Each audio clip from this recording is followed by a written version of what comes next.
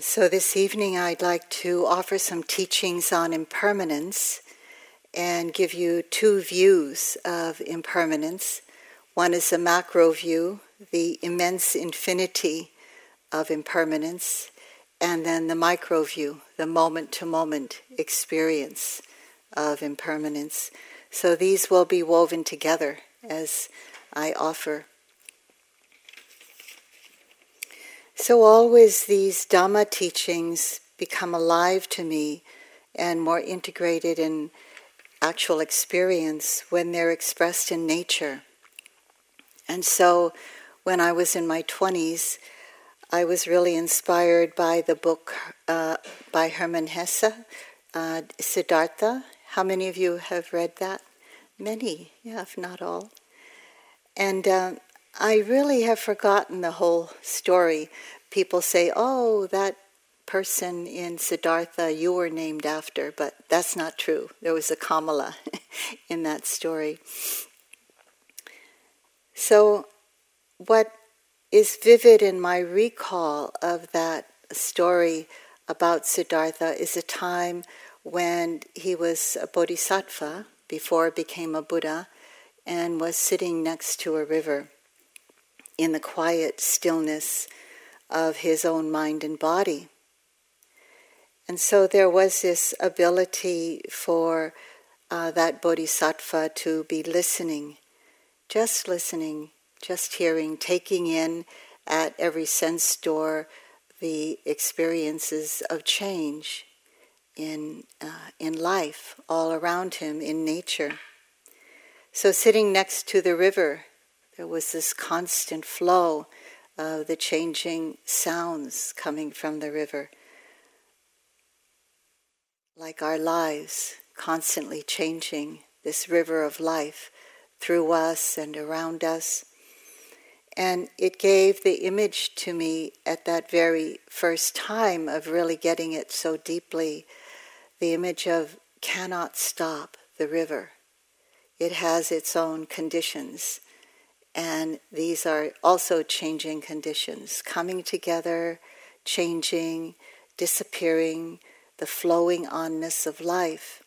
That was the first time it ever occurred to me at that time in my 20s. And I remember the image in that story. It brings kind of present time life to me. Just when we are all sitting, or I'm sitting also in retreat, or every day at home, just sitting and listening or experiencing the flowing onness of life at all the sense doors. So it has a really deep meaning for me in just this fluxing, changing of this river of life that we're living through. And that's happening for us here as we practice in this simplicity and the kind of schedule we have and the inclining the everyday life here to more and more simplicity. So we're trying to help you, to support you, to see more deeply into life, into the stillness of the body and mind, and the way that the mind can be seen much more clearly in this simplicity and stillness. So we're doing our best to be mindfully aware and present with all that occurs here, all of what is known at the 5 physical sense doors and what is known through the sense door of the mind, all the wholesome, beautiful, the unwholesome and difficult mind states that arise, to know the fluxing and changing of even all of that. So a few years ago, I fulfilled a long-time aspiration to walk the Camino de Santiago. How many have walked here? Yeah, okay, great. A couple, 3 of us, 4 of us.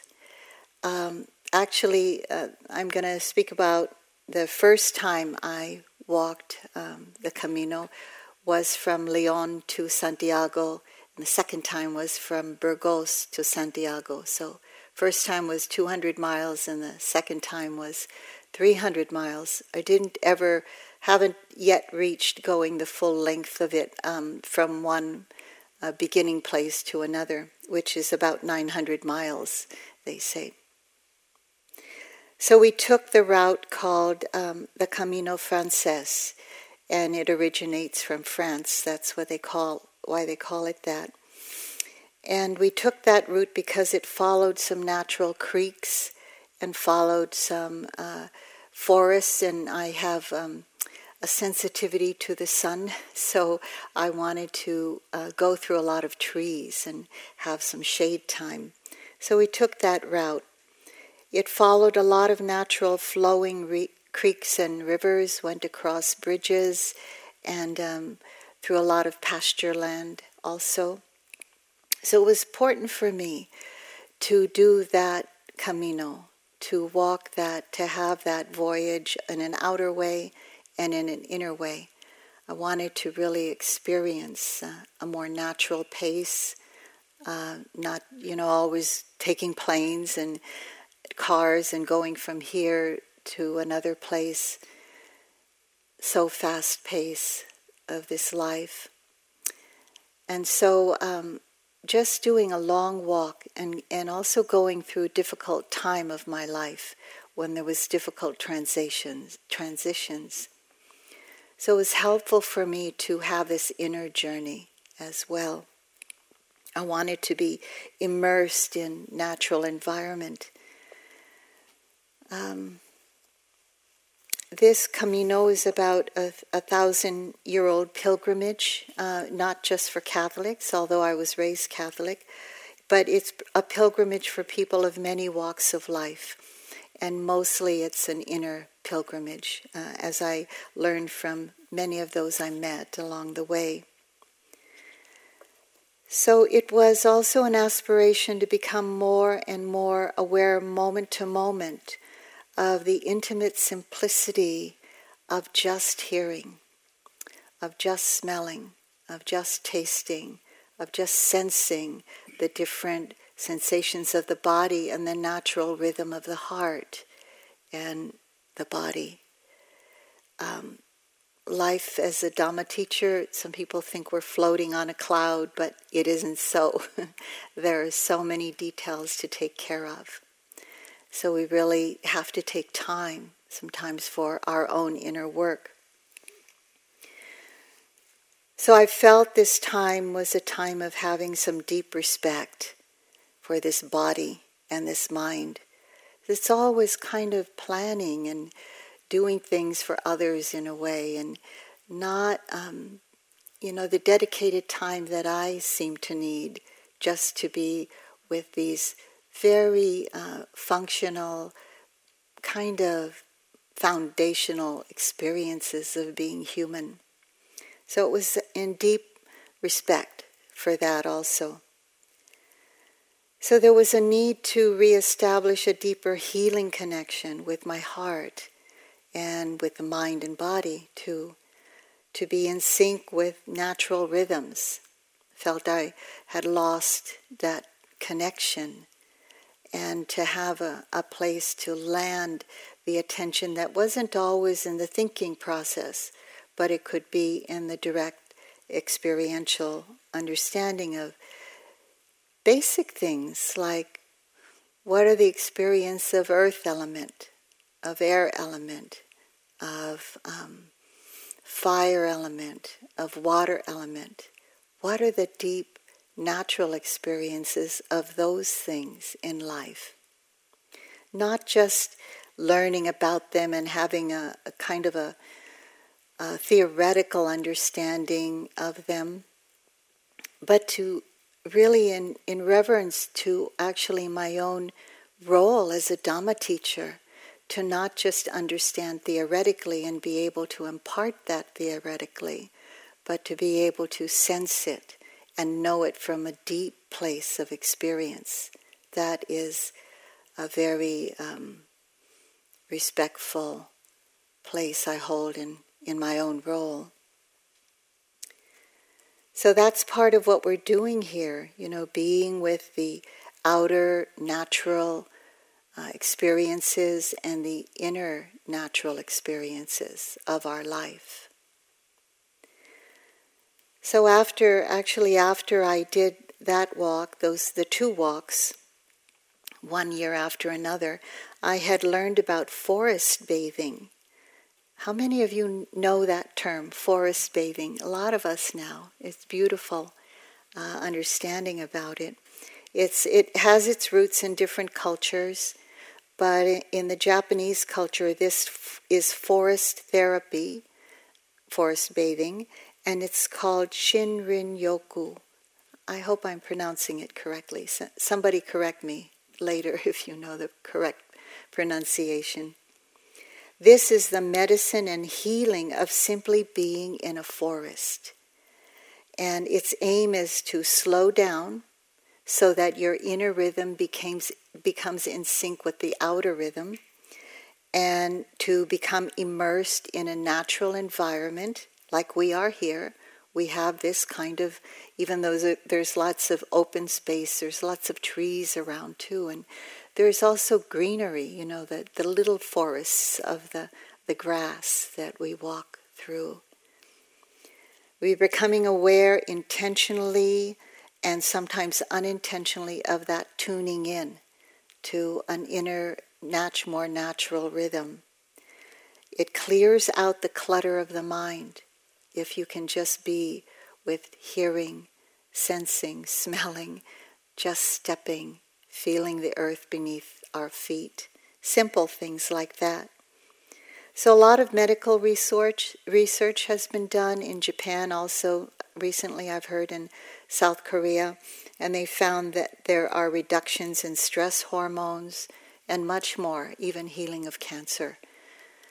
So my friend and I walked through this Camino Frances at a natural pace, and we just took whatever path we could and knew that it would meet our energy level of the day. So we crossed rivers, we walked amongst trees in the sun and in the rain, very simple villages, just simply being. It was so refreshing. We walked sometimes from 11 miles to 19 or 20 miles a day. It was really amazing. Never thought I could do that, but I learned that I could. So river paths, sounds of rushing water, a few moments when there would be the stark freshness and the deep resting of the mind, because there could be, in many moments, just hearing. Ripples of whatever the water was flowing through slowly or quickly or crashing through. There was different rhythms of water sounds, but I didn't have to investigate anything like what they were or where they were coming from. It could just be hearing, just hearing. That's why they say if you just follow the instructions, there can be very, very deep healing in the Dhamma, and just doing vipassana, satipatthana vipassana. So the sounds of water moving over rocks and boulders, rustling sounds, strong sounds, just hearing, everything rushing by, inculcating deeply without trying to understand anything, this understanding of it's all rushing through.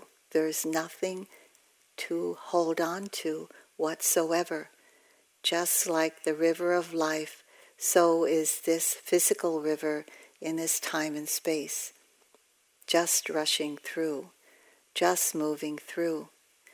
Those give deep understandings to us because we're not thinking about it. Sometimes, it's so good to impart the Dharma, but it also can be so complex to take all those words and figure them out when we're just, hearing, sitting, feeling, etc. So sometimes this hearing is interwoven with moments of just seeing. So just kind of giving you the moment-to-moment view. the shifting colors of light, shapes and forms, and when the mind isn't making anything out of them, not developing any kind of concept of what it is, but it can just be this soft gaze, receptive seeing, just seeing, not even identifying, oh, that's a cloud, but it may know, cloud, that's okay, a moment of knowing going by, but just tuning in to the ear door and to the eye door, just hearing, just seeing, just noticing the flux within it all. Also that.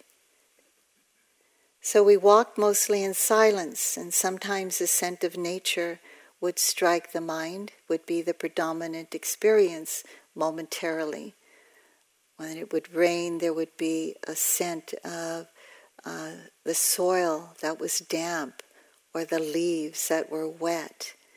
And there would be scents of animals in pasture, the scent of animals when we passed through pasture land.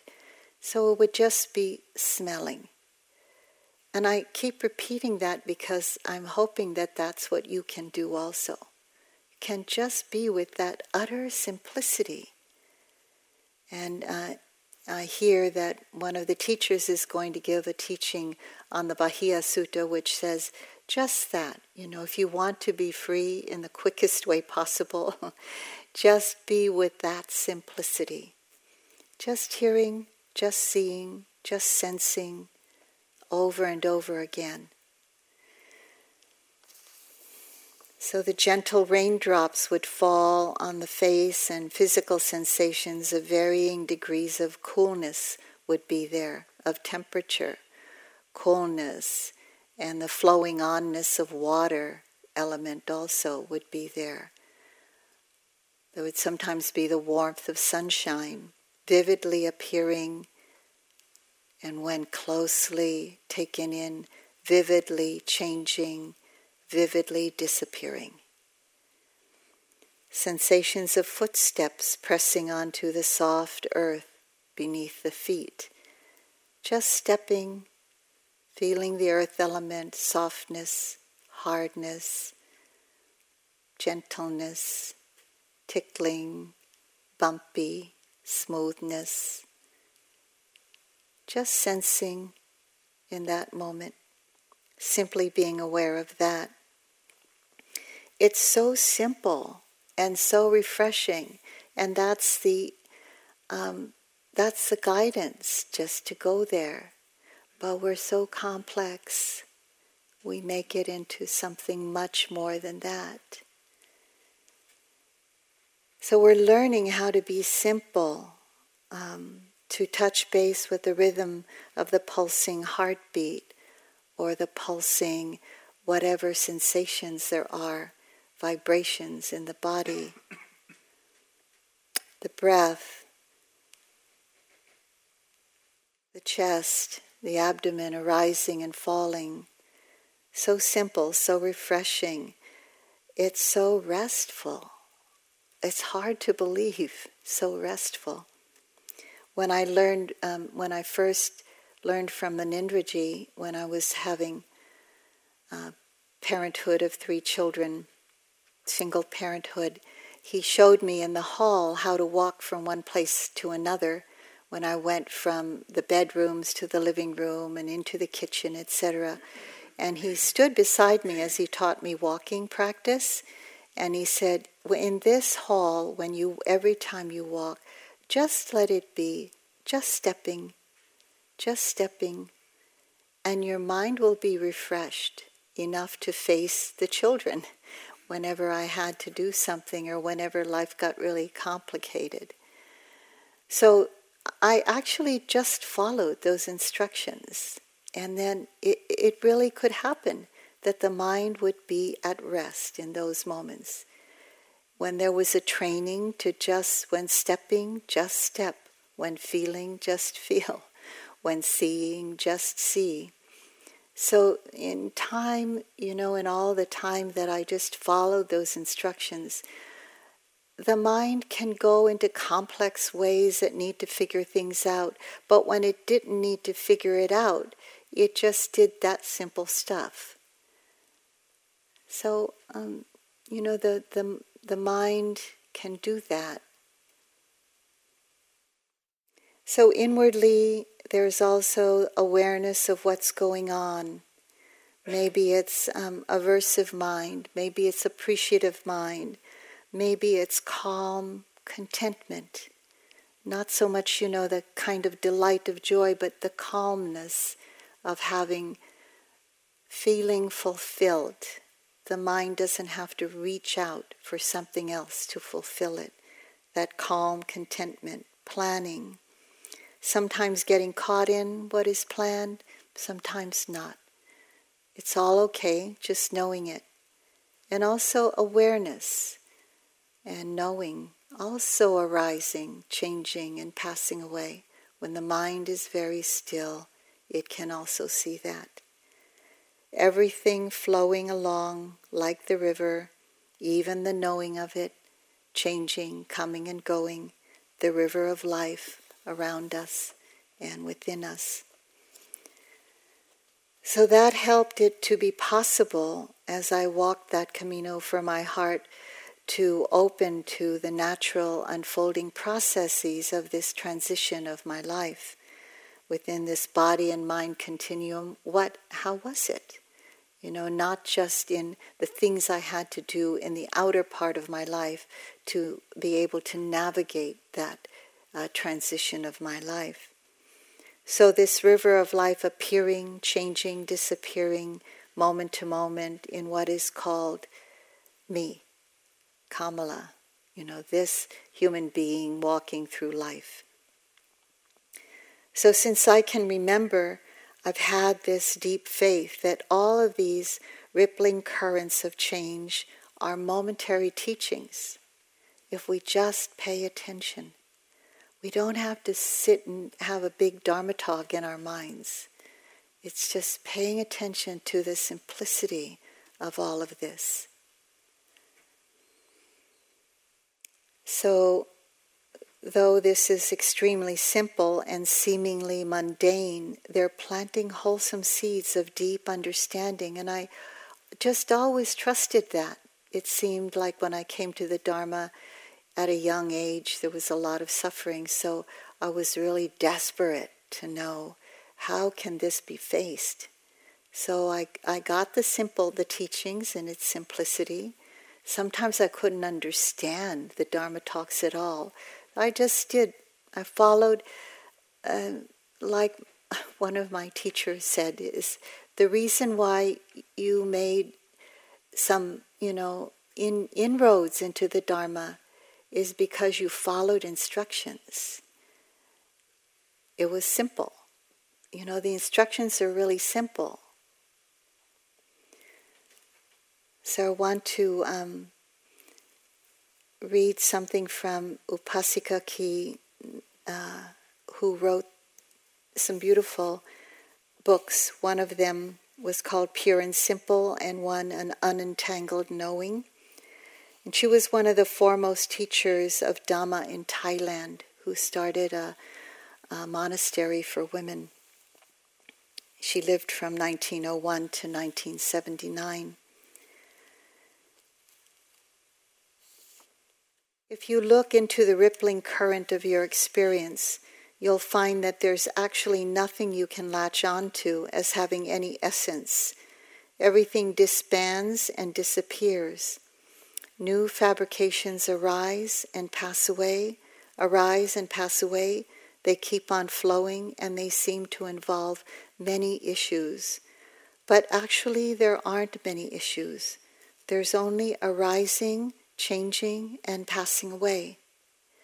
It is because we're so focused on not seeing this that there seems to be so many issues. But no matter how many there are, there's only just this, arising, changing, and passing away, like a rippling current of water, where the rippling isn't a thing at all. If you learn to see skillfully in this way, you'll see that all things arise, change, and pass away. The past has passed away, the future hasn't yet come. Look simply at the future, arising and passing away right before your eyes, and don't hold on. When you see arising, changing, and passing away, pure and simple, right in the present moment, and then let it go, that's when you gain release.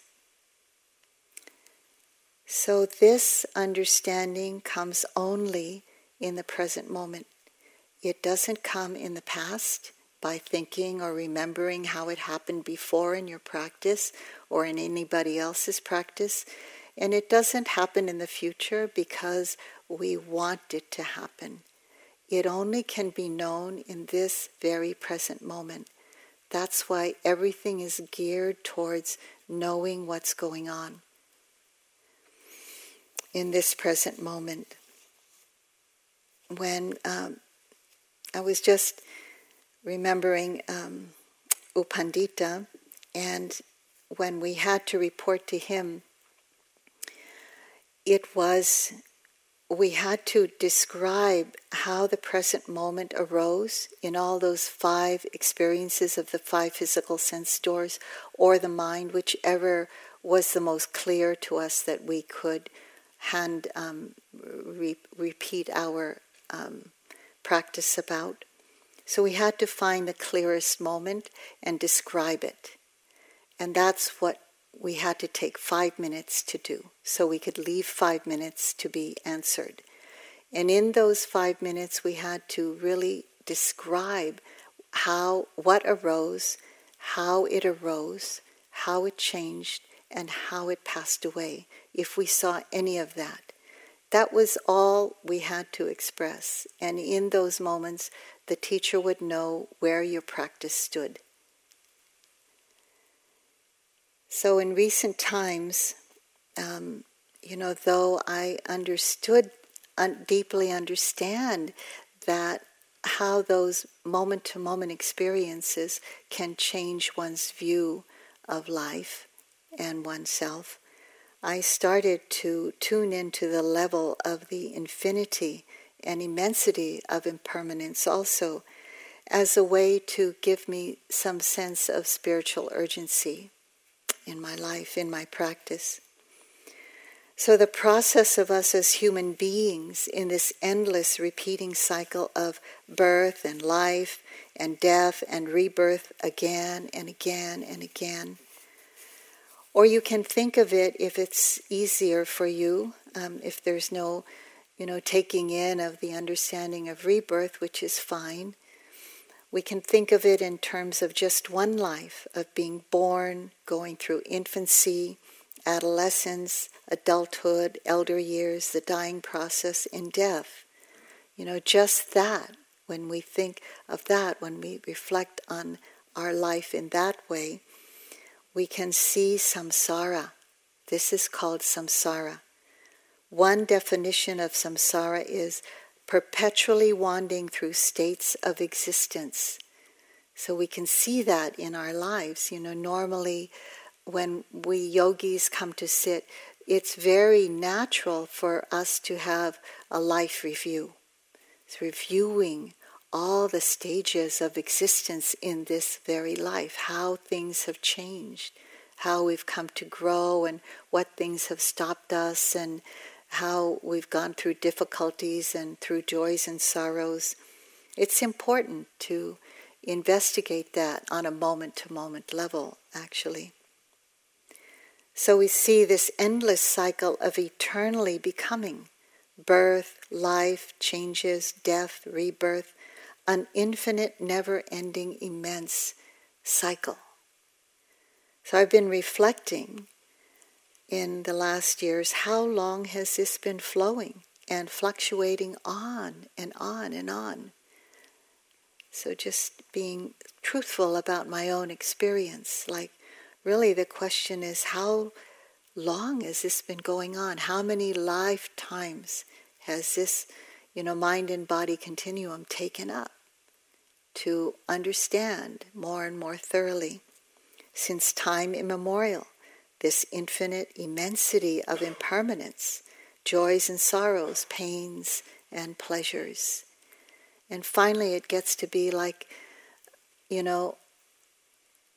chewing on an old bone that doesn't have anything more to chew on. It's just this understanding of the immensity and infinity of impermanence. So realizing this has given me an increased sense of spiritual urgency, this thing called samvega that I spoke about in faith, in my talk about faith. A sense of urgency to escape the rounds of wandering through this endless cycle. Just in the day, we can see that. In a lifetime we can see that. Through different, cycling in and out of different experiences of life and cycling in and out of experiences here on retreat, we can see that. We need to be able to do it with this balanced clarity and confidence. So we're always, as teachers, watching out for that with you. Do you have the balance to get through this period of time? Enough confidence to do it. So allowing one to proceed in a balanced way through our practice, it said, without lapsing into despair. So if despair comes, how to get through that? So that there's that quiet aspiration to have this sense of urgency, not out of aversion or not out of attachment to how we think it should be, but because we see with compassion and we see with wisdom. So when I was younger, I listened to the words of the Buddha, and they were beyond my capacity to understand. A lot of times the teacher would say, in time you'll understand that, so don't try to understand everything. Just do your practice. And what we see in the practice, as I've practiced with a lot of my own monastic teachers and in Burma, is that those who take in the practice and do it in the simple way that it's offered, they get through all these cycles much more easily, not trying to overlap any idea of even spiritual understanding, but just do it one moment at a time. So if you said to the teacher about your practice that you're doing well and you experience this or that, they would say, but how? In your moment-to-moment experience, how did that come about? So I was always reassured that if I kept practicing, there would be understanding, experiential understanding. So I'm going to read something from the ancient suttas, words of the Buddha that give us a sense of what is beyond the concept of time, what is beyond our understanding sometimes in this infinity of the cycle of birth, life, and death. It's helpful to have the macro view as well. And the Buddha talked about these impermanence so many times in his teachings that I think it's really important to use the words of the Buddha and handing down to you about impermanence, not just micro level but macro level. How the cycles of change on the micro are constantly happening. So these are the words of the Buddha. A Brahmin in India asked the Buddha, how many eons have elapsed and gone by in terms of wandering in this cycle of samsara? Is it possible to give a simile? And before I read the Buddha's answers, I want to explain what an eon is in Buddhist understanding, cosmology. An eon is an immeasurably long time. In Buddhist cosmology, an eon is, I'm just imparting to you what I've read, 4.32 billion years. That's an eon in Buddhist cosmology. And the Earth is 4.5 billion years old. So it's almost one cycle, of a planet, of this Earth planet. In astronomy, one eon is 100,000 million years. So keep this in mind when the Buddha gives his answer. So again from the suttas, and this is from the Samyutta Nikaya, from the Book of Causation. This was translated into English by Bhikkhu Bodhi. So Brahman asked the Buddha, how many eons have elapsed and gone by in terms of wandering in this cycle of samsara? Is it possible to give a simile? And so the Buddha answered, it is possible, Brahman. Consider the grains of sand between the point where the river Ganges originates and the point where it enters the great ocean. Brahman, the eons that have elapsed and gone by are even more numerous than that. It is not easy to count them and say there are so many eons, or so many hundreds, or so many thousands, or hundreds of thousands of eons. For what reason? Because, Brahman, this samsara is without discoverable beginning. It is enough to be liberated from them. So now, when I read this last line, it's almost as if it's saying to me, isn't it time enough to be liberated from them? Like it's saying, what are you waiting for? So on another occasion, this is another sutta, while dwelling in Savatthi, the Blessed One said to bhikkhus, those who were practicing like us, this samsara is without discoverable beginning. A first point is not discerned of beings roaming and wandering on, hindered by ignorance and fettered by craving. Whenever you see anyone in misfortune, in misery, you can conclude, we too have experienced the same thing in this long course. Whenever you see anyone happy and fortunate, you can conclude, we too have experienced the same thing in this long course. For what reason? Because, bhikkhus, this samsara is without discoverable beginning.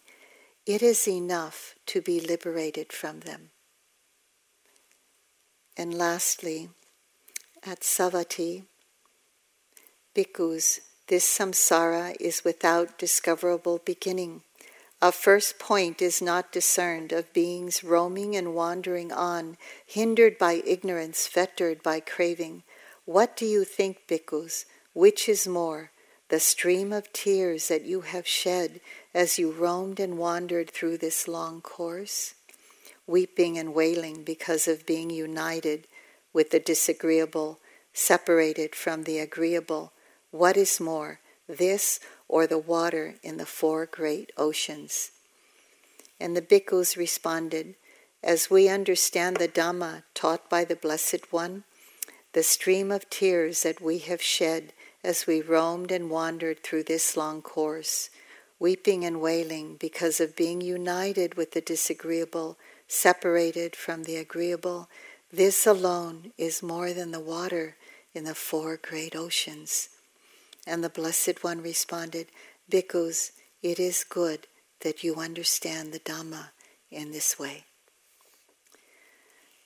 So the fluctuations of even just one life through stages of infancy, childhood, the teen years, early, later adulthood, aging, going through health and sickness and dying and death, all the happiness and sorrow, all the gain and loss, and all the experiences we get caught in and feel in between, all this slips through our fingers like water from the river of life. And of course, our tears, like the river of life, also fall in grieving of all the letting go, of all the hardships. This is also a truth.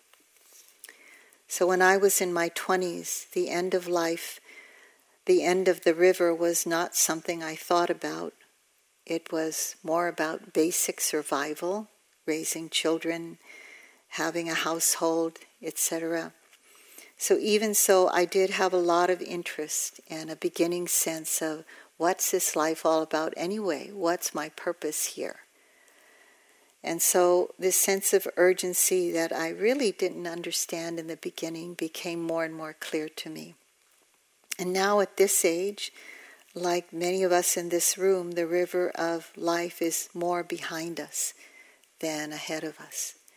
And so there's a lot of interest in going more deeply, letting go more and more of life. So there's this natural, organic arising of a reflection on aging and death and the preciousness of human birth, equally as important. Not just kind of, maybe we think of death and sickness as kind in a morbid way, but not so. It's about the preciousness of life, we hold in equal respect and regard. So I delve into the Dhamma this way more, and keeping the practice of impermanence in the foreground. So not too many years ago, I did a personal retreat in Lumbini, the birthplace of the Buddha, with one of my teachers, Vivekananda. And usually there's no reading material during that time. But I did bring along some words of advice that I wanted to read every morning to help me just stay with this preciousness of life and do everything I could to stay with my practice no matter what happened, no matter what part of the river went by through my heart. So I always feel the words of Dilgo Khyentse Rinpoche from the Tibetan tradition just so pierce my heart a lot. I didn't practice in the Tibetan tradition, but there are many great Tibetan teachers that I admire and have come across. And Dilgo Khyentse Rinpoche was one of them. So I brought some quotes from him, and these quotes bring that sense of spiritual urgency and also the recognition of the preciousness of my human life and really using my life to realize the Dhamma.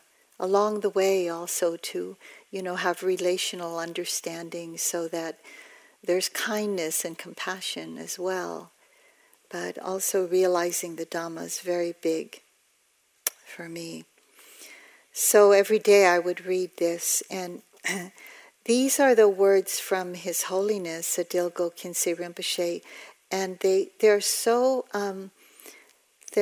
sacred that I can't begin to, hold them in the way that he held them. So I hope that I'm just channeling the purity of that heart to you.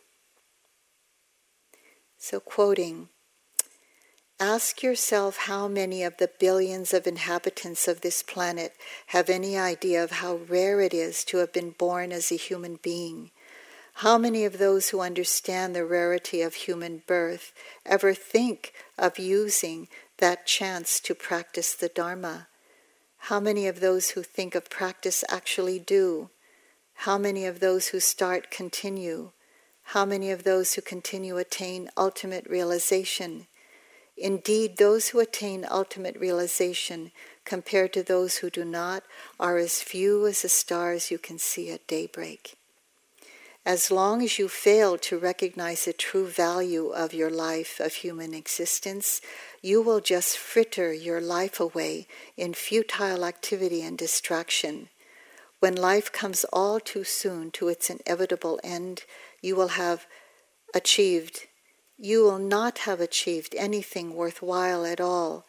But once you really see the unique opportunity that human life can bring, you will definitely direct all your energy into reaping its true worth by putting the Dharma into practice.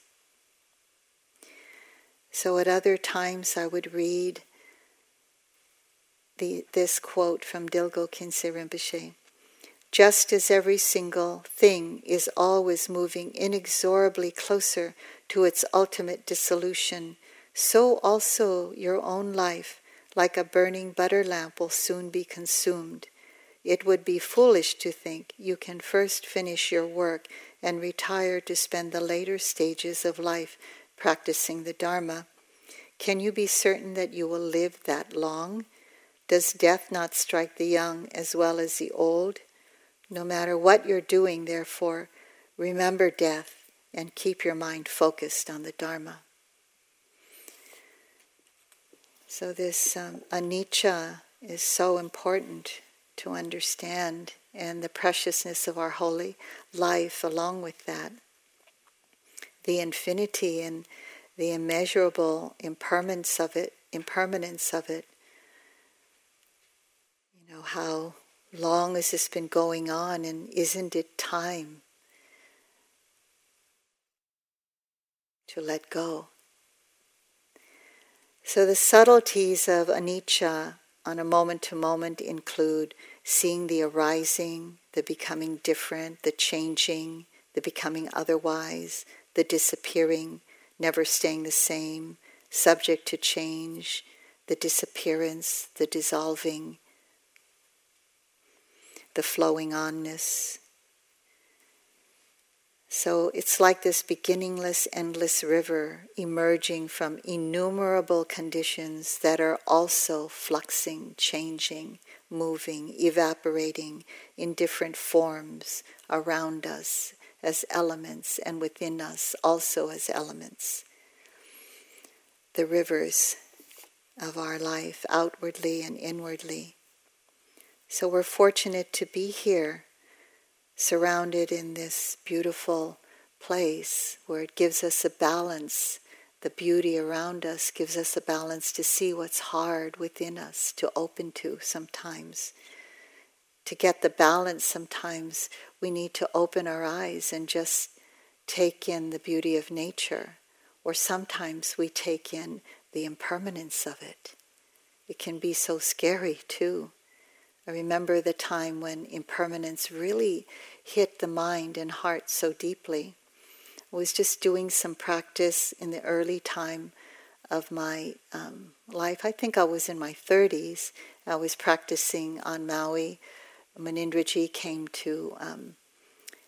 to guide us all, and I was just doing simple walking practice, going simply back and forth on a gravel road, and really being continuous, having that continuity of mindfulness getting stronger and stronger. And so just one time, just kind of slowed down, stopped, and slowly turned and saw some leaves rustling. It was simple.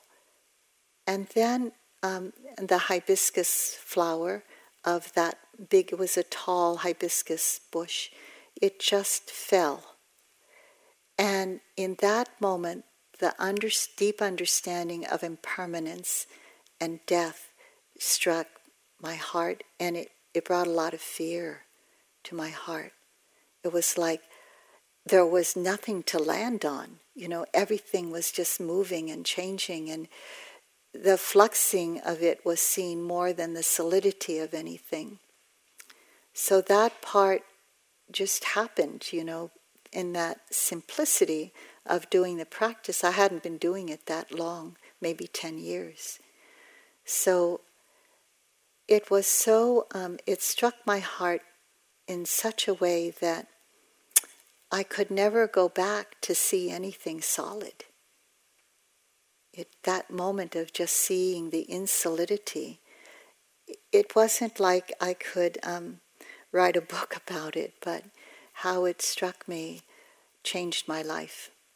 It wasn't like, it was an aha moment, but there was more to know. There was more to break through in life.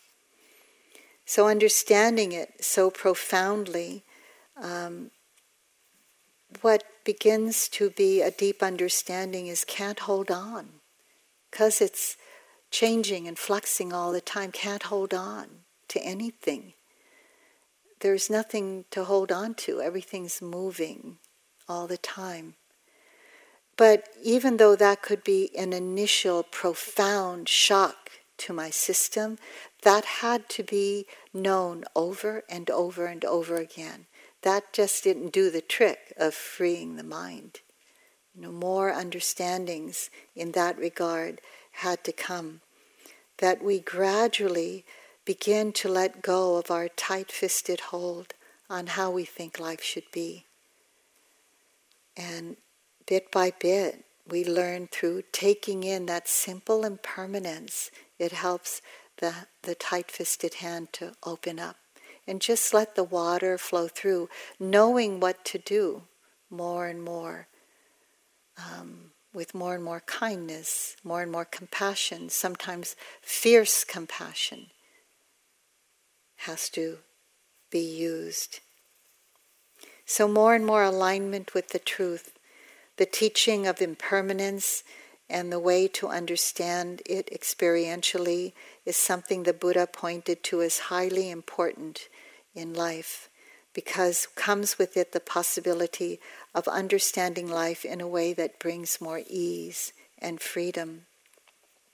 The Buddha would say, though with a faithful heart one takes refuge in the Buddha, the Dhamma, and the Sangha, or with a faithful heart one observes the guidelines of morality, sila, or one develops a mind full of metta, by far more meritorious it is to cultivate the perception of impermanence, even if only for a moment.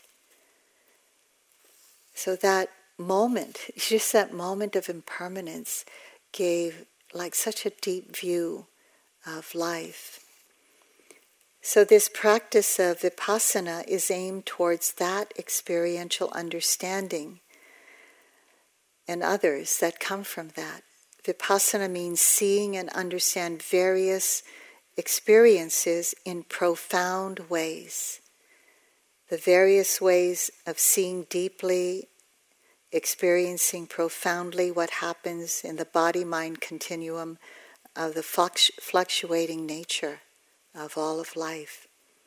Seeing this intimate view, that pixelated view, moment to moment. Not by forcing the mind to go there, but by relaxing back and letting all of this to be known. Sometimes it's moment to moment, sometimes it's wider view, but not trying to see it. What comes to be seen by just relaxing into it is this incessant mind-boggling morphing and appearing, dissolving of formations, this transient nature that this is anicca. This is one of the universal characteristics of all of life. So it's transformative because it brings about the insight into the fact of dukkha, the fact of that this transitory nature of life brings about the fact that we can't hold on to anything. This dukkha nature, the first noble truth, that there is the truth of dukkha.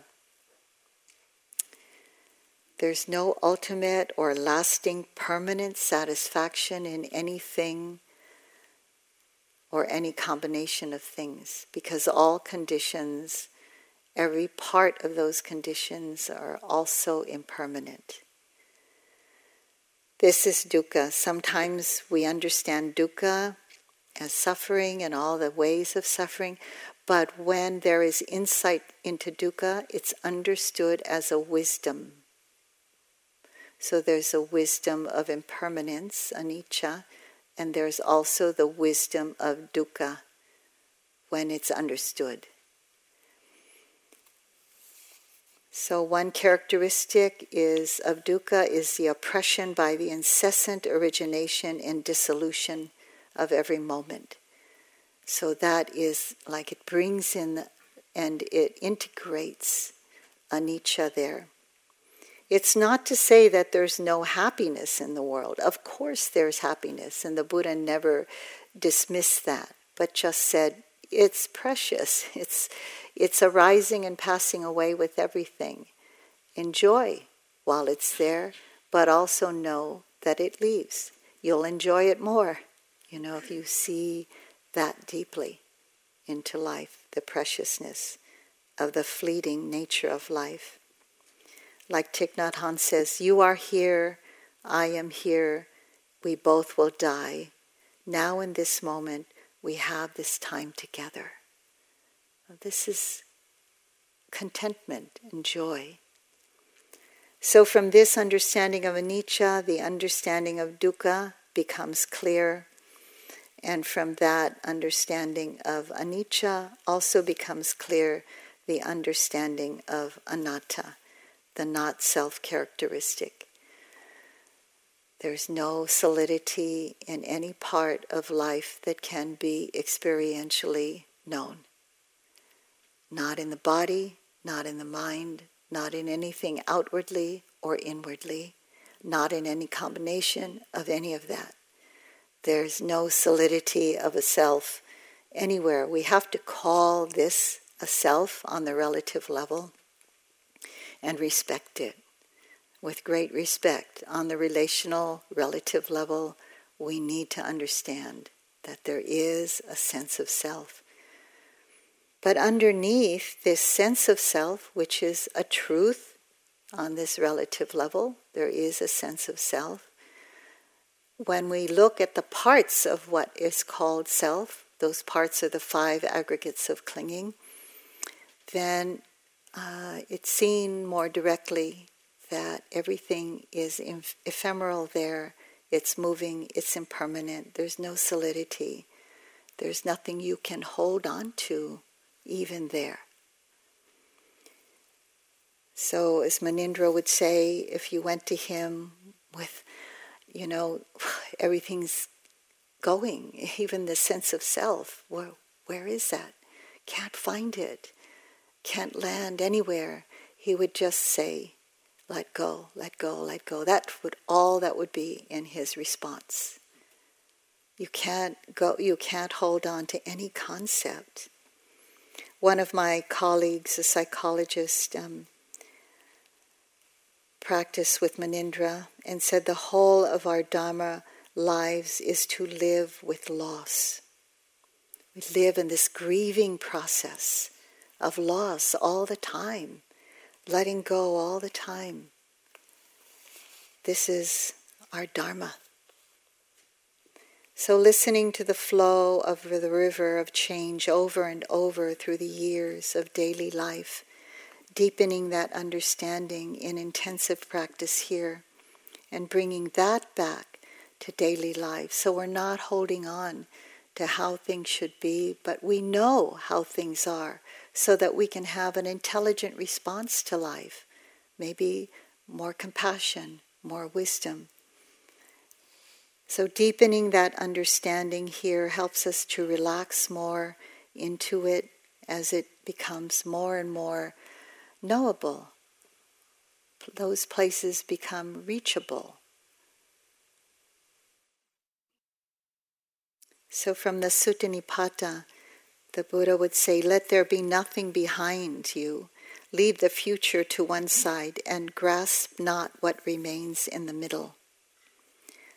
The present moment is the only time, the only place, if you can call it time and place, where transformation, deep liberation can take place.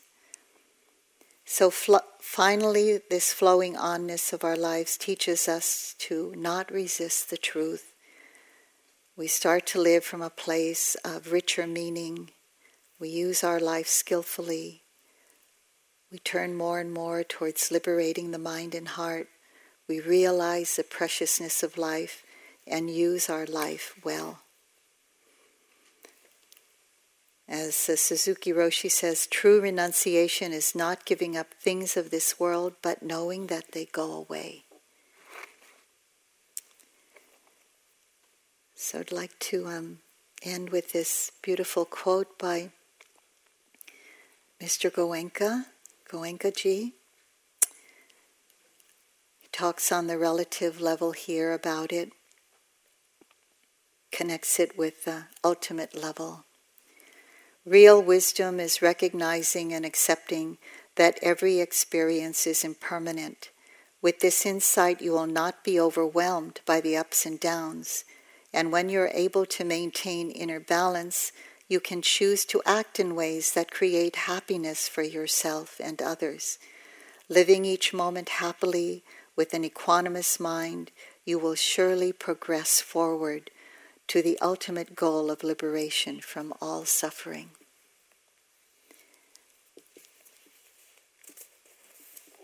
And then I hope I can find that also from a nun. Yes.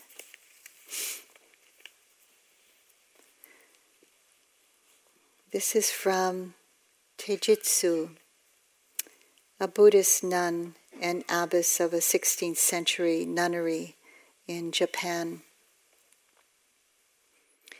And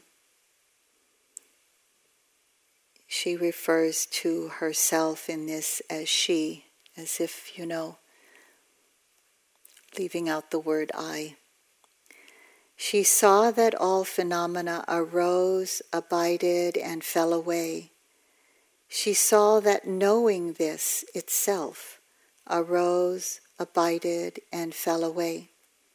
Then she knew there was nothing more than this, no ground, nothing to lean on, stronger than the cane she held, nothing to lean upon at all, and no one leaning. And she opened the clenched fist of her mind and let go, and fell into the midst of everything. So let's sit for a moment, let the words dissolve.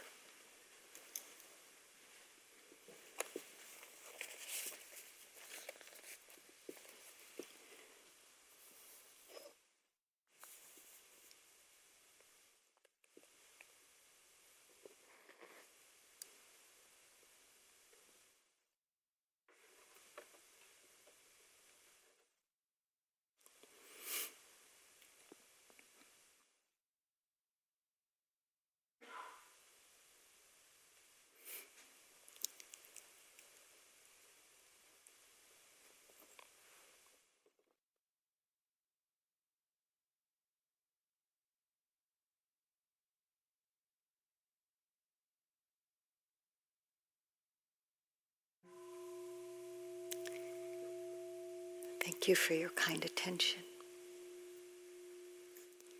Time for walking, and meet you back here at 9.